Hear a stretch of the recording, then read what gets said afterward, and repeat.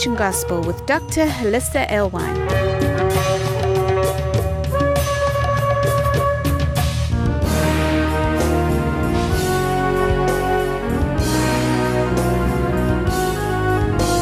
Join us around our Shabbat dining table as we explore the Torah portion. Pick up from where we left off last week. I want to finish up, just some of the basic leadership bullet points.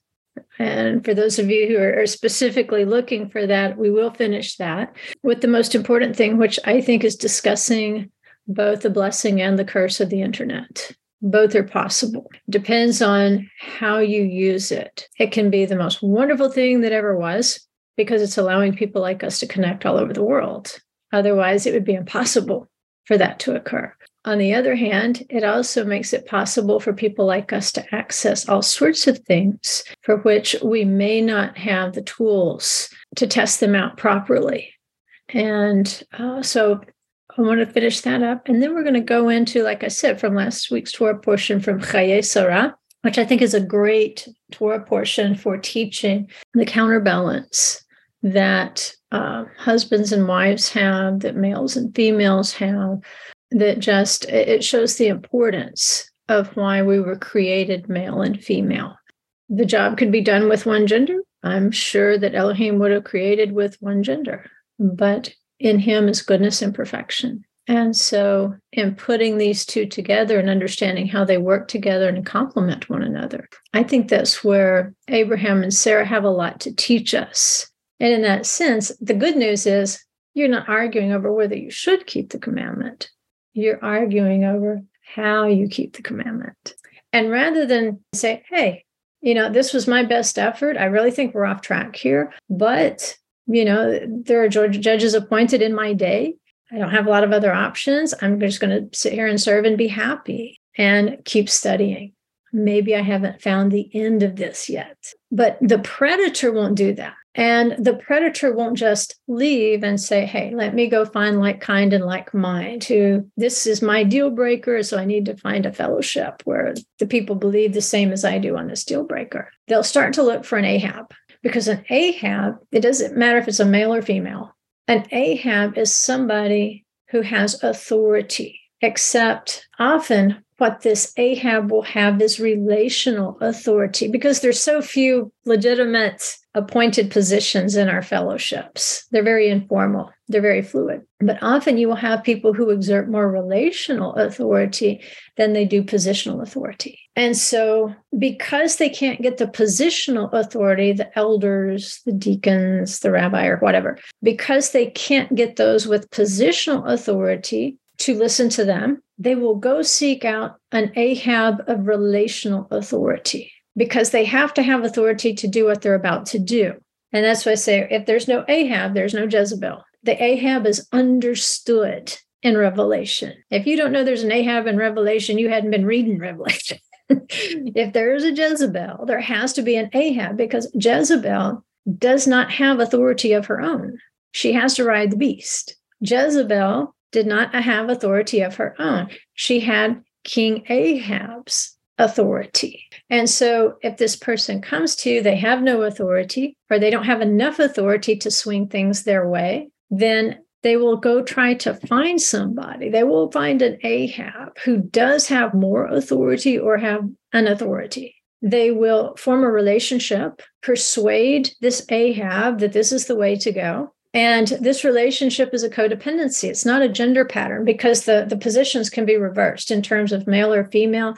It's a codependency. It's not trying to tell you that one is male and the other is female. In the sense that King Ahab had positional authority, it makes more sense why you would have Ahab as the king and then Jezebel as the queen working with his authority. Same thing in Revelation. If the red beast does have positional authority, and he will, then it makes sense why Jezebel will use his positional authority in order to do what she has to do. But if they can't tap into positional, they will find relational. They'll find the person that everybody respects and likes, and they will try to create that relationship or that codependency. And from there, they can begin to spread their doctrine, whatever it is that they're trying to spread. They will use that authority. And so this authority holder is going to give credence to what the predator is saying. And that's the thing to remember. You're going to have a quieter one. Your Ahab is going to be quieter. The one that has the true authority, that one is going to be a little bit quieter.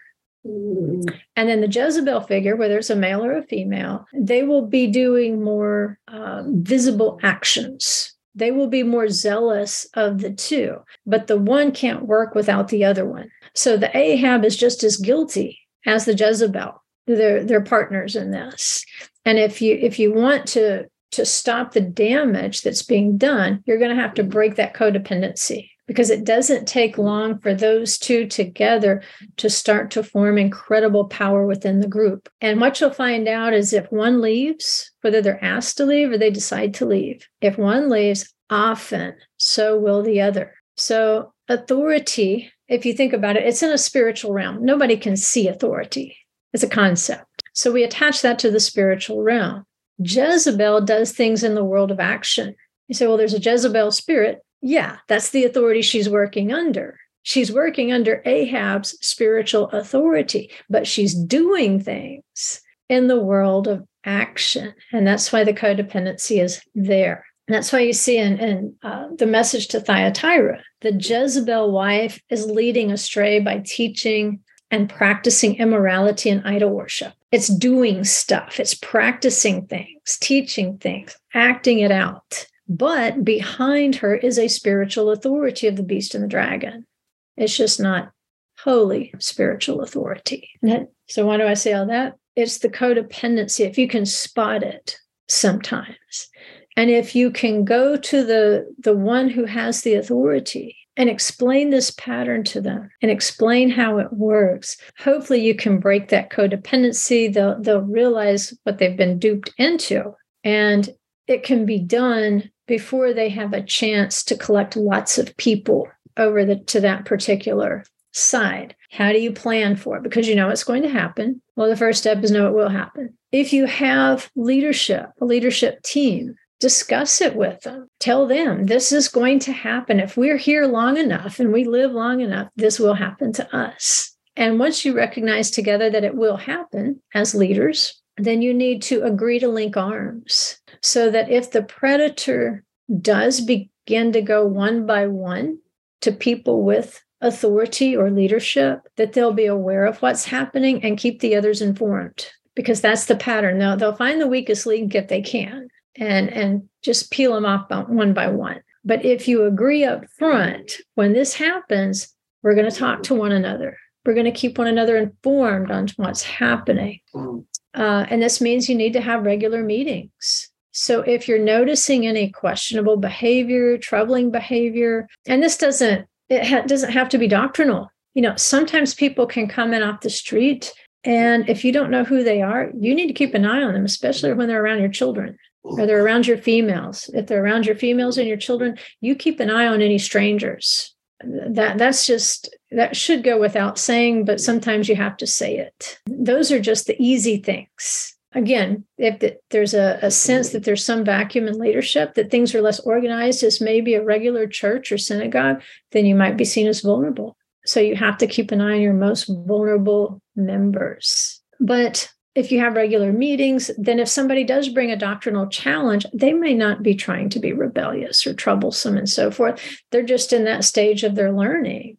But it's good to mention that it came up, because if it came up with one person, then it continues popping up, you're going to have to devote more energy to it. It might be procedural, right? There might be procedures within your congregation that you need to communicate on. If something's not working well, rework it. But the thing to remember about these doctrinal challenges is the harder it is to give a scriptural answer, the more vigilance it requires. Because if there weren't more than one side to it, it wouldn't be an issue. And that's what you realize is, as the Jewish sages work through these questions, they realize, hey, there's lots of sides to this issue. And this is a valid point. And this is a valid point. And this is a valid point. And there's so many valid points. And you say, well, then what do we do? And they say, well, this is why he appointed judges, so that we can arrive at the best answer for this community. And once you've done that, once you've worked through and found the best answer for your community, whether it's challenges on the sacred names, the calendar, the head covers, whatever it might be, keep a record of the question and its answer. You can store it in a notebook because trust me, when the new people come in, they'll run into the issue and think it's brand new and nobody ever thought of that before.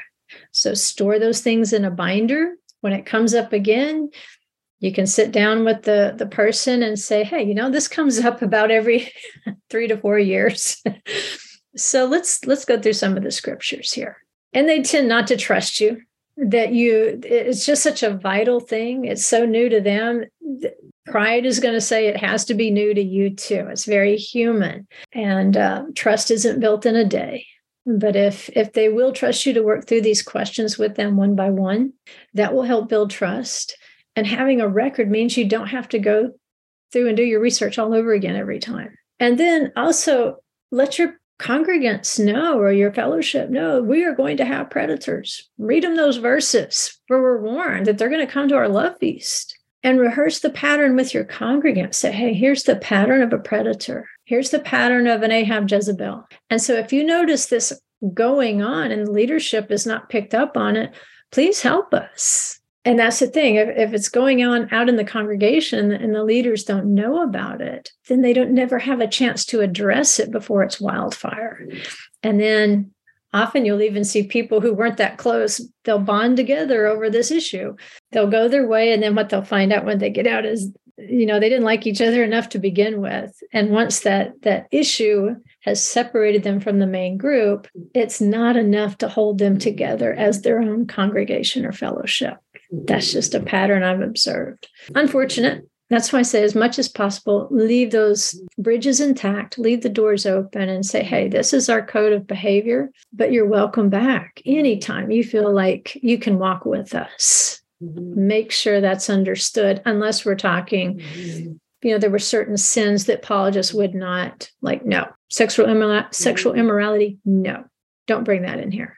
Idolatry, no. Don't bring that in here. So we're going to have these disagreements. That's inevitable. Until Messiah comes back, we are going to disagree on certain elements in our congregation. But being unprepared is not inevitable. If you know the pattern, then you know how to prepare. All right. So now we're down to the question, and this is always going to come up, as we're talking about congregational roles. And I'm not going to tell you exactly what the role of women should be in your congregation. All right. If you want to come visit ours, that's great. But again, we have to recognize at this point in our history, we're going to have different ideas and practices in place. That's even the way it is in Judaism at this moment. You have a range of roles that women are performing even within Orthodox Judaism. It's changing quite a bit in the past 10 years. So I'm not going to tell you exactly. I'm just going to give you, like I say, some bullet points. And then if you're curious, if you want to know more, obviously those sources are out there. But for women, it's just like any other topic. Your congregants will likely have a range of understanding of how women are permitted to function in your community. Some will say they have no role. They can't even open their mouths. They can babysit and cook and wash the feet of the saints. Others will say, hey, they're co-laborers. Who are we to limit what the Ruach HaKodesh is gifted, right? That whole range is out there. But probably women are more likely to be questioned in terms of modesty. I've noticed that. And that can include whether they wear a head cover or not. Again, this is minchag. Your individual communities will have individual practices. So if it's not your practice to wear a head cover and somebody comes in and wants to wear a head cover, that should probably be okay. If it's your practice to wear a head cover and a visitor comes in without a head cover, that should probably be okay. Now, if that's so important to you that if they were to continue to come, that you would want her head covered, that's a conversation you need to have up front. Like I said, not 3 to 4 months into it, but through all the ages, women are always going to be challenged more in areas of modesty. And again, that's a good thing. especially in this generation where everything is so immodest. And often, especially if you have younger women coming in, well, I'm not even going to say younger women, I've seen older women dress inappropriately too. The influences that many women have had growing up, they didn't have strong parental controls in place. And they were, not just permitted, but encouraged to dress immodestly, and kind of fed the idea that if a man looked at you inappropriately and you were wearing that string bikini, then he's totally wrong. And he's totally wrong. But immodesty is totally wrong too. So you've got two offenders there. It doesn't entitle him to any sort of behavior if a woman is immodest. And this is where we should teach our young men, especially in the congregation. See the older women like your mom, and see the younger women like your sister or your daughter. And this is even how rabbis are trained, that when they're doing, counseling for women, to see them as their daughters so that they will treat them respectfully. And the issues of modesty, we're going to have to deal with it. But if there is a standard, let them know, rather than just kind of chit-chatting about how the neckline was too low or the skirt was too high or whatever it might be. If they come a few times and it looks like they're interested in, staying on with you, then sit down and have and this is where you need your elder women. Men, I would be really hesitant to tell you to get in there and do a counseling session with a woman on modesty. Your wife needs to be with you, or the elder women. This is their role, specifically within the congregations, is to guide the younger women. And so, again, having a beginner's class is always a great thing, so you can cover stuff like this. And when people know what the standard is, it's much easier for them to conform to the standard. If we don't permit miniskirts, and they don't know that, and mom and dad never taught them that, then this is a great time. Why not have a beginner's class or a newcomer's class? Maybe not beginners, but go over some things like housekeeping. It doesn't have to be all Torah. Modesty is a big part of the Torah. So why not have a sit down? And it doesn't have to be accusatory. It can be educatory. I just made that word up, I think.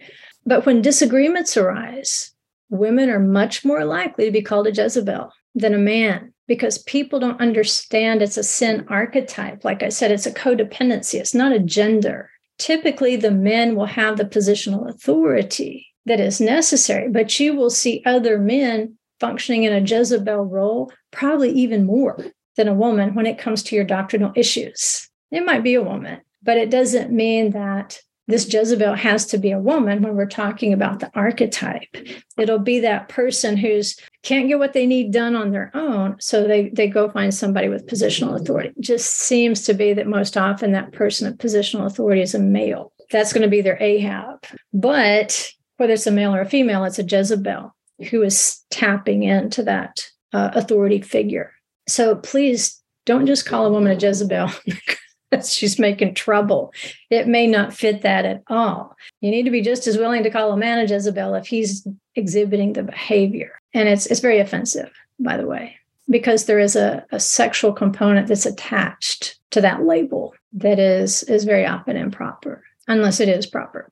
If there is sexual immorality going around, then it probably has less to do with being a Jezebel than simply practicing sexual immorality, because the Ahab Jezebel is more of a sin archetype to do with idolatry as sexual immorality, authority issues, idols versus the Holy One. A lot of congregations will fall into I don't even want to say it's a trap. It's just a stage where, again, the wheels have come off, everything they understood. They're trying to get some balance. And so they'll adopt this idea that older is righteous. When clearly lots of things that went on in the olden days were not righteous. Jacob marries two sisters, and then Moses says, do not marry two sisters. So older is righteous is not necessarily the way to go. So be sure that doesn't creep into the point that you look like, you're reenacting the Ten Commandments or something. You don't need to be bound to that as a doctrine. And then if you do have women who are ministering in your congregation, you need to decide up front what those roles will be. It needs to be defined by your board or your leadership. It needs to be put in writing, if at all possible, because when people don't know what they're supposed to do, when they don't know what they're expected to do, when they don't know what they're allowed to do, then they're going to make mistakes. And then they're going to be accused of being a Jezebel. When actually maybe she saw the need, she's trying to fulfill the need that she sees as a woman. She's more likely to see the needs, the gaps where there's nobody doing that. There's nobody fixing that. And so if she goes in there to fill that need, and then somebody does, takes offense at that and says, oh, she's being a Jezebel, she's trying to take authority that's not hers. Well, let her know what her role is, and then let everybody else know. And once you define those things, can you appoint a deaconess like Phoebe, like Paul did? Can you do that? Do you have an elder women's group who are there to mentor the younger women? And again, it doesn't have to be on like the cooking schedule. All right. That's ministry, but it's physical food. Most of us are starving for spiritual food at this point. But once you decide what that is, how it will be in your congregation, then put it in writing so everybody knows what to expect. Because I think most women, if they know what their role is, they're happy to fulfill that role. But again, it's an absence of understanding that we often have disagreements. And if we look at the patterns, Deborah needed a Barak, and Barak was willing to go to war with her. He trusted her that much to fulfill her role. Mordecai needed an Esther. He didn't have the authority. He needed her authority in that case. The king gives the ring to Esther, and Esther says, okay, right, Mordecai, we got the ring. Now we can write things. We can write decrees now. And so when men and women work together, you get new books of the Bible. You get new passages in the Bible. And that can be very inspirational. Like I said, things are changing within modern Orthodoxy and Judaism much over the last decade. And we're beginning to see women ordained with various titles for ordination. It's called smichut in Judaism.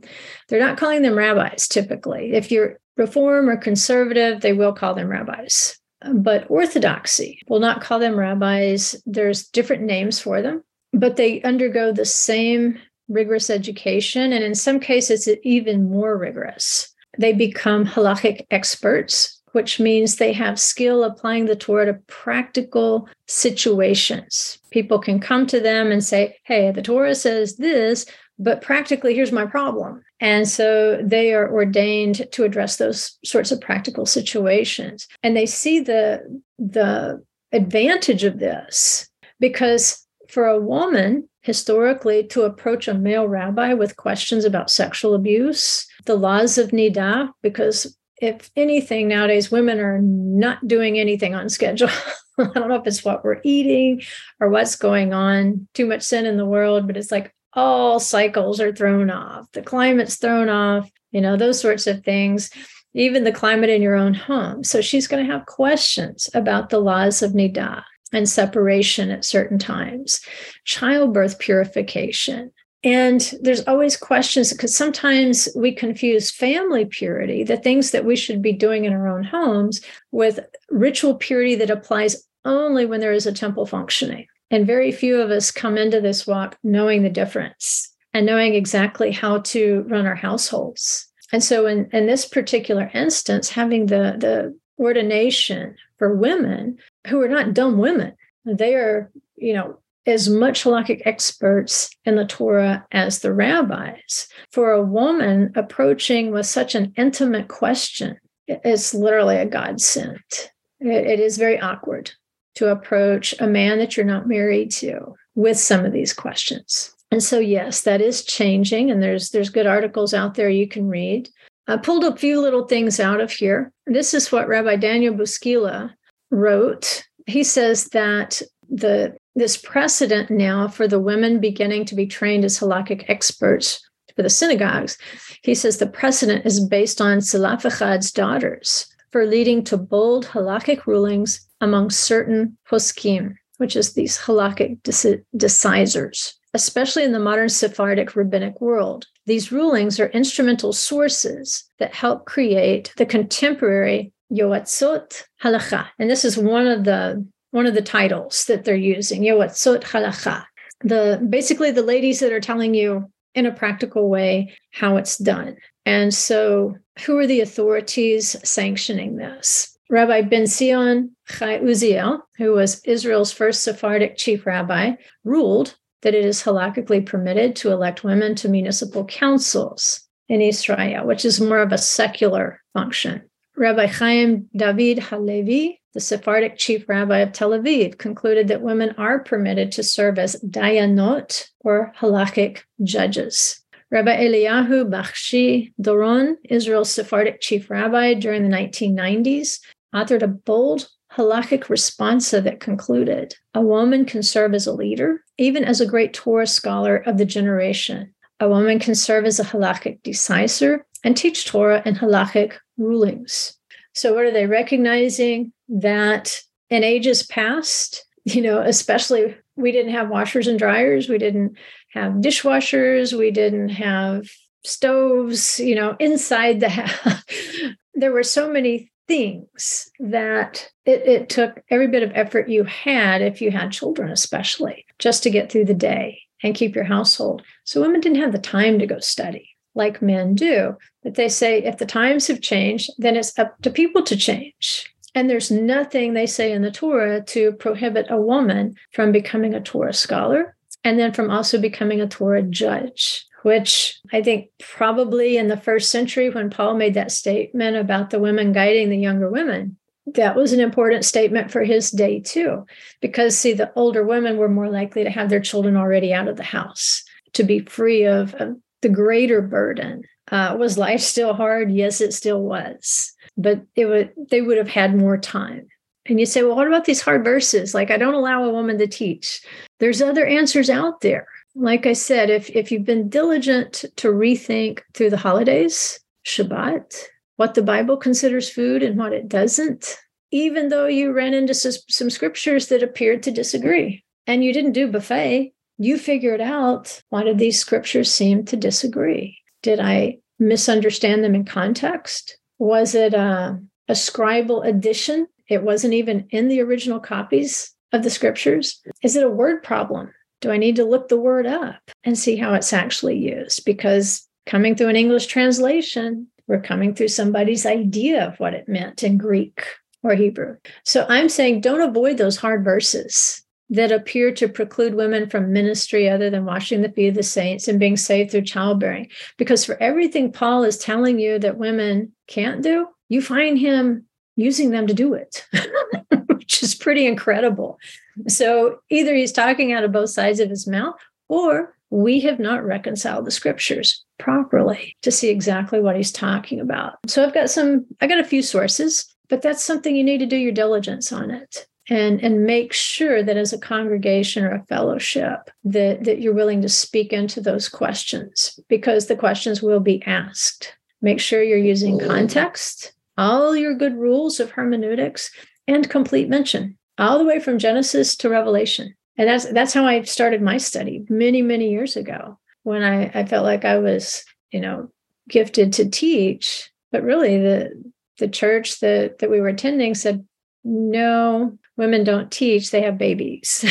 Well, I couldn't have babies. So when I got into Torah, it seemed like, well, let me relook at this too. Let me look at the scriptures that they're quoting and see if maybe there aren't some other answers. And sure enough, I found other contexts that seem to disagree with those, or other actions, like the women actually were doing it. So it was up to me to reconcile. And I think it's going to have to be up to you too. I'm not going to tell you what to think.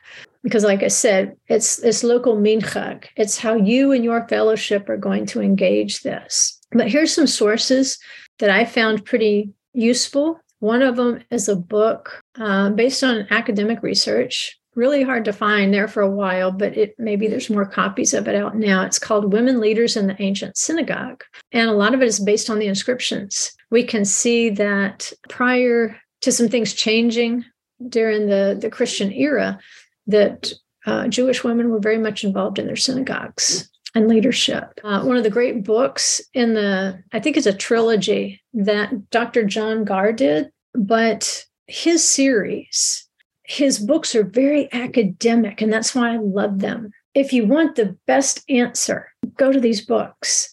Don't get in a hurry to read them. Go slow. check them out.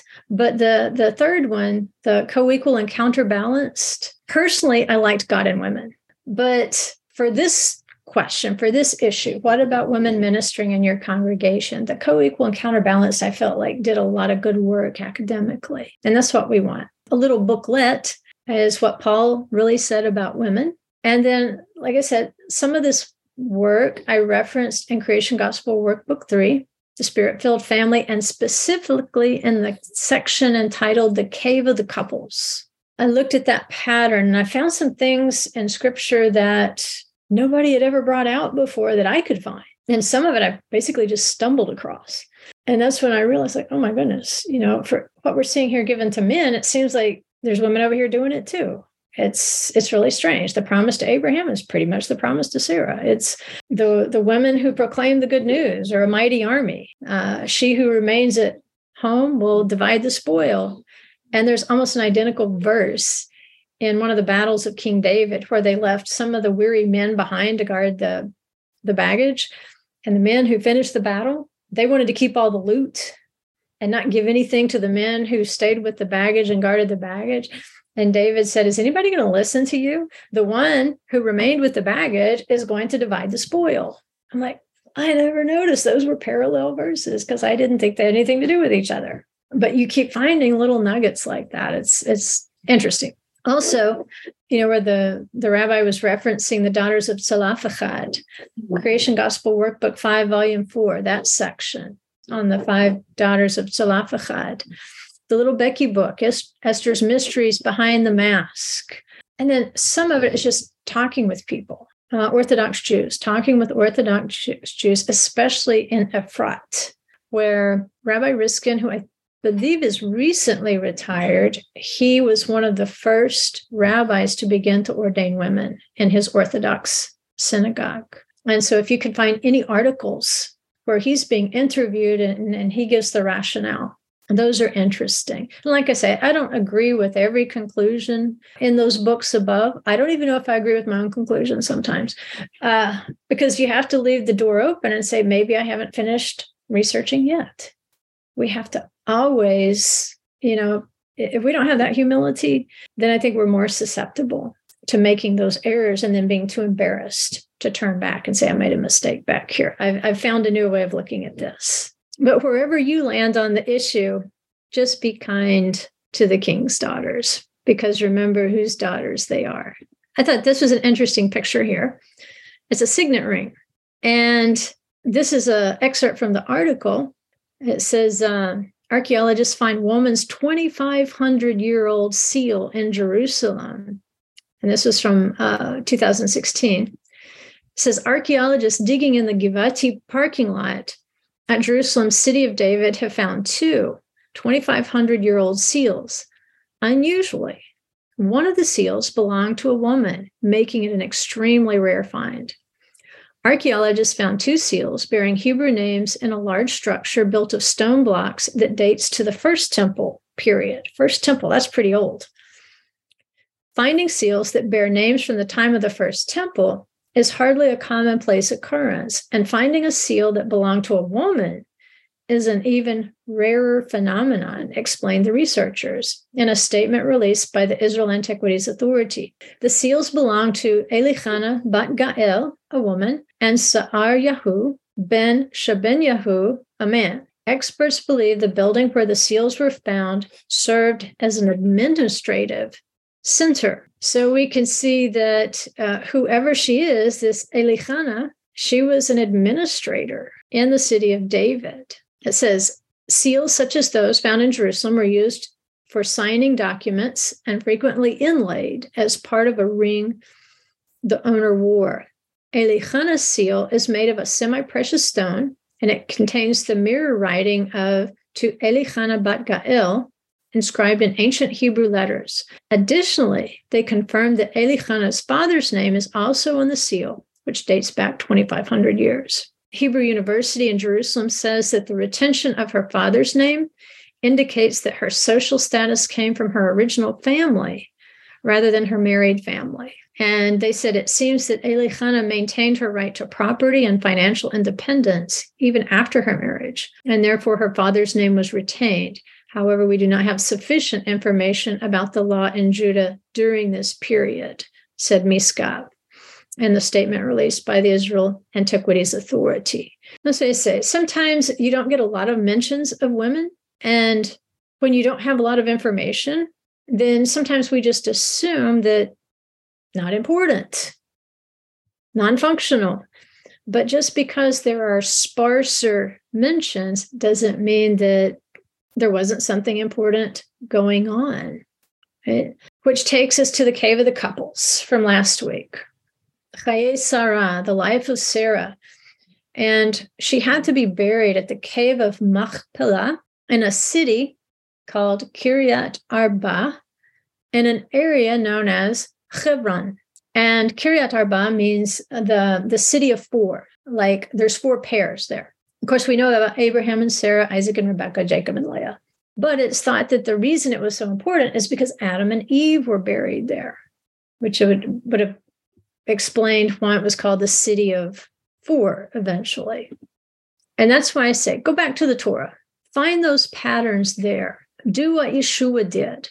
Go back to the beginning. He went back to the beginning when he taught. He went to the Torah, the prophets, and the Psalms.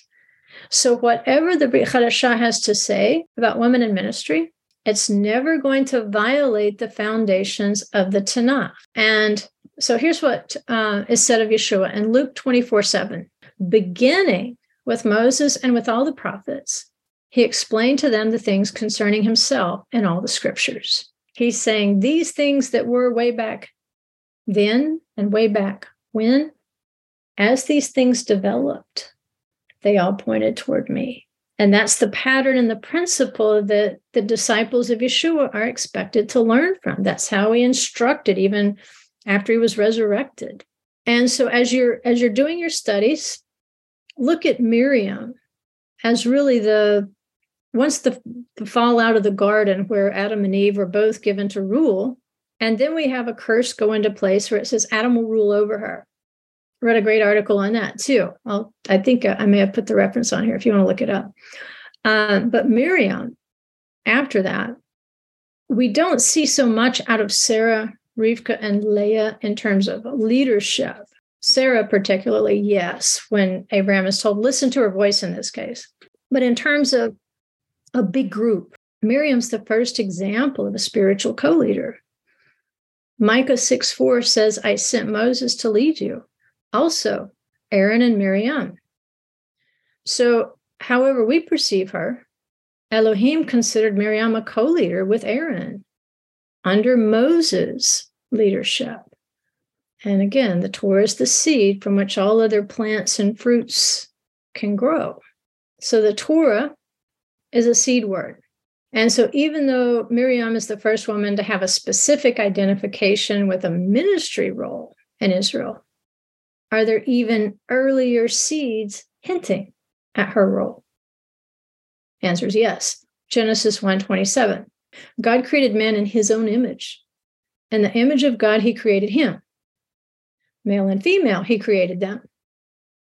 So you say, okay, wait a minute. Is it him or them? Yes. You can tell by the construction of the sentence. He created him, but him was male and female in his image. He created them. So whether we're talking about him or them, they are created in his image. God blessed them. And God said to them, be fruitful and multiply and fill the earth and subdue it and rule over the fish of the sea and over the birds of the sky and over every living thing that moves on the earth. So in the beginning, this scepter of ruling the creation was given to them. Together, they were to minister by upholding the word. But what about the curse? That's the question. It didn't continue that way. All of a sudden, we have a curse. Now we have man is going to earn his bread by the sweat of his brow. A woman's going to have pain in childbirth. Her husband is going to dominate her. Well, how would we even answer questions about the curse? Well, the short answer is, did Yeshua die to keep us under the curse? I don't think he did. I think he died to free us from the curse of death. He died so that we could resurrect. And he died so that we could begin to live a resurrected life now. We don't keep on sinning.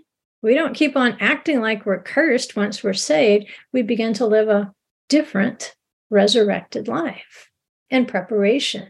So if men were under the curse, they didn't settle for sweating and digging in the earth with pointy sticks. No, they invented plows, they invented harnesses, and they've invented mechanized farm implements.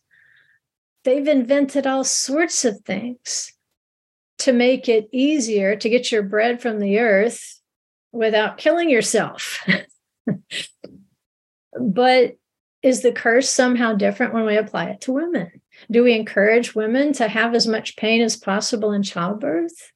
Or do we have doctors, midwives, hospitals, classes? Do we have all sorts of things to minimize the amount of pain and distress that a woman goes through in childbirth? Well, there's been changes. So why should this one thing not change? Did Yeshua die to keep us under a curse? Is that why he came? Matthew 19:4. Yeshua answered and said, "Have you not read that he who created them from the beginning made them male and female, and said, for this reason, a man shall leave his father and mother and be joined to his wife, and the two shall become one flesh." Remember, say you're my sister. Brothers and sisters are of one flesh. They came from the same mom and dad. There's a kinship that goes with that brother and sister relationship. So they are no longer two, but one flesh. What therefore God has joined together, let no man separate. They said to him, why then did Moses command to give her a certificate of divorce and send her away? He said to them, because of the hardness of your hearts, Moses permitted you to divorce your wives. But from the beginning, it has not been this way. So Yeshua is pointing them back to the garden before sin, where Adam and Eve really were kind of like brother and sister because they were one flesh, but yet they were husband and wife. There is a spiritual unity between the two. Now, in the physical realm, you don't marry brothers and sisters, but this is talking about our spiritual kinship, our closeness, how the bride and the groom can spiritually be like brother and sister, the son and the daughter of the same parent. And Yeshua says, go back to the beginning. If you want to understand the relationship between male and female, husband and wife, then go back to the beginning. He says, from the beginning, he didn't want Adam and Eve to separate. He didn't want them to sin and fall under a curse.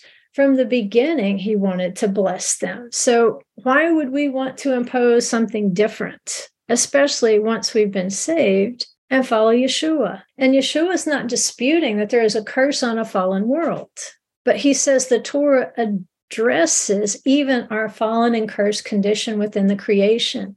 We are not to stay fallen. He wants to save us. He wants us to become disciples, and he wants us to start to live a resurrected life, even within this cursed condition. So if we're looking for the ideal, when you start your study, go back to the beginning. You can learn from Yeshua's teaching. He looks beyond the reality of the present condition, which is all at the mercy of sin, culture, tradition, politics, all that. He says, if you want to find the actual truth, then go back to how the male and the female were created and designed to function before a curse. There's a message there. So in Yeshua's creation, he was there at the beginning. Male and female are both him and them. They're two yet one, one yet two. And so in ministry, I think the ideal is to build on that pattern.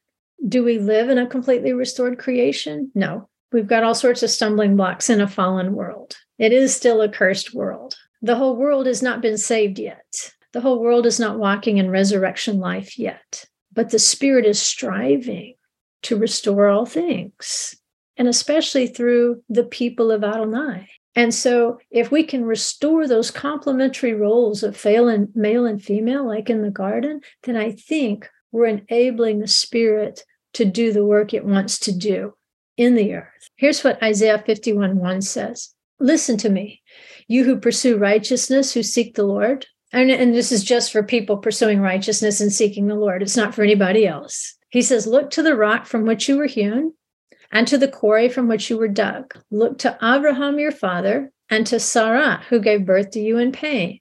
When he was but one, I called him. Then I blessed him and multiplied him. So, who is him? Abraham or Sarah? Yes, just like at the beginning, just like Yeshua said, go back to the beginning. Male and female created he them. They were to rule together. They had complementary roles as male and female, but they were one. And so Abraham was one, but he was two. Here's Sarah's blessing. As for Sarai, your wife, you shall not call her name Sarai, but Sarah shall be her name. I will bless her, and indeed I will give you a son by her. Then I will bless her, and she shall be a mother of nations. Kings of peoples will come from her. Now compare this. As we're still getting these like counterbalance roles here. Here's Abraham, Genesis 17:4-6. As for me, behold, my covenant is with you, and you will be the father of a multitude of nations. No longer shall your name be called Abram, but your name shall be Abraham, for I have made you the father of a multitude of nations. I will make you exceedingly fruitful, and I will make nations of you, and kings will come forth from you. So the blessings are nearly identical. So if we agree that the blessings are nearly identical, and that the blessings are part of the process of overturning and overcoming the curse, then why should we be selective on who gets to keep being cursed? That's just something to think about. Male and female, mother and father, you need both of these to fulfill the prophecy of Israel's role among the nations, as well as to bring the earth in subjection to the rule of Elohim.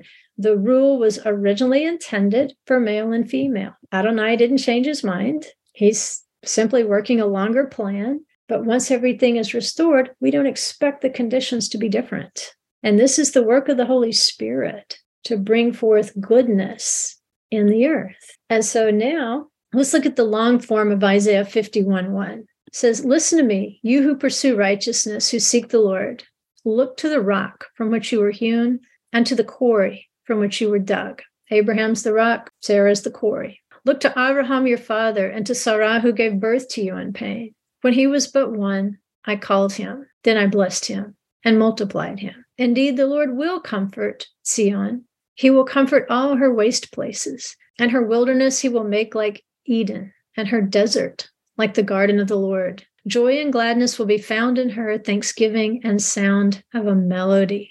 So yeah, the curses, the waste places, the plan is to restore those things, to be blessed, to multiply, to bear fruit, to comfort the waste places, to take a wilderness, a desert, and make it into a garden of joy and gladness, thanksgiving and sound of a melody. So the curses, do they still exist? Yes. But isn't it our job as believers to begin to improve from the realm of death? Once he has saved us from that realm, isn't it our job to begin this restoration? So we'll stop here. Uzi's getting a little been out of shape here. But this article is really funny. I mean, it's a little more lighthearted. I know it's a heavy subject. I know people like to argue over it. I prefer not to argue at this point in my life. But if you want a good giggle, I found this article back in October. It's in the Times of Israel. And the title of the article is, Then I Told Her I Would Rule Over Her. And even though it's lighthearted, he makes a good point there, which is basically this point right here. That curse that entered in with the garden was a beginning point, not an end. Even after the flood, conditions improved. You know, the curse was not so heavy upon the earth. He says, I shall no more curse the earth because of you. He gave us a starting point when we fell out of the garden. But since then, it's been an effort on the part of believers working in partnership with Elohim to begin that restoration so that people could understand the testimony of Yeshua and that he came to restore all things.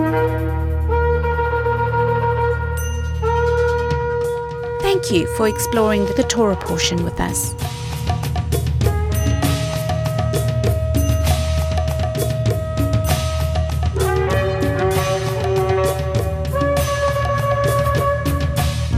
For more information on this ministry, go to thecreationgospel.com. You can find links there for our newsletter, books, workbooks, Facebook, and our YouTube channel.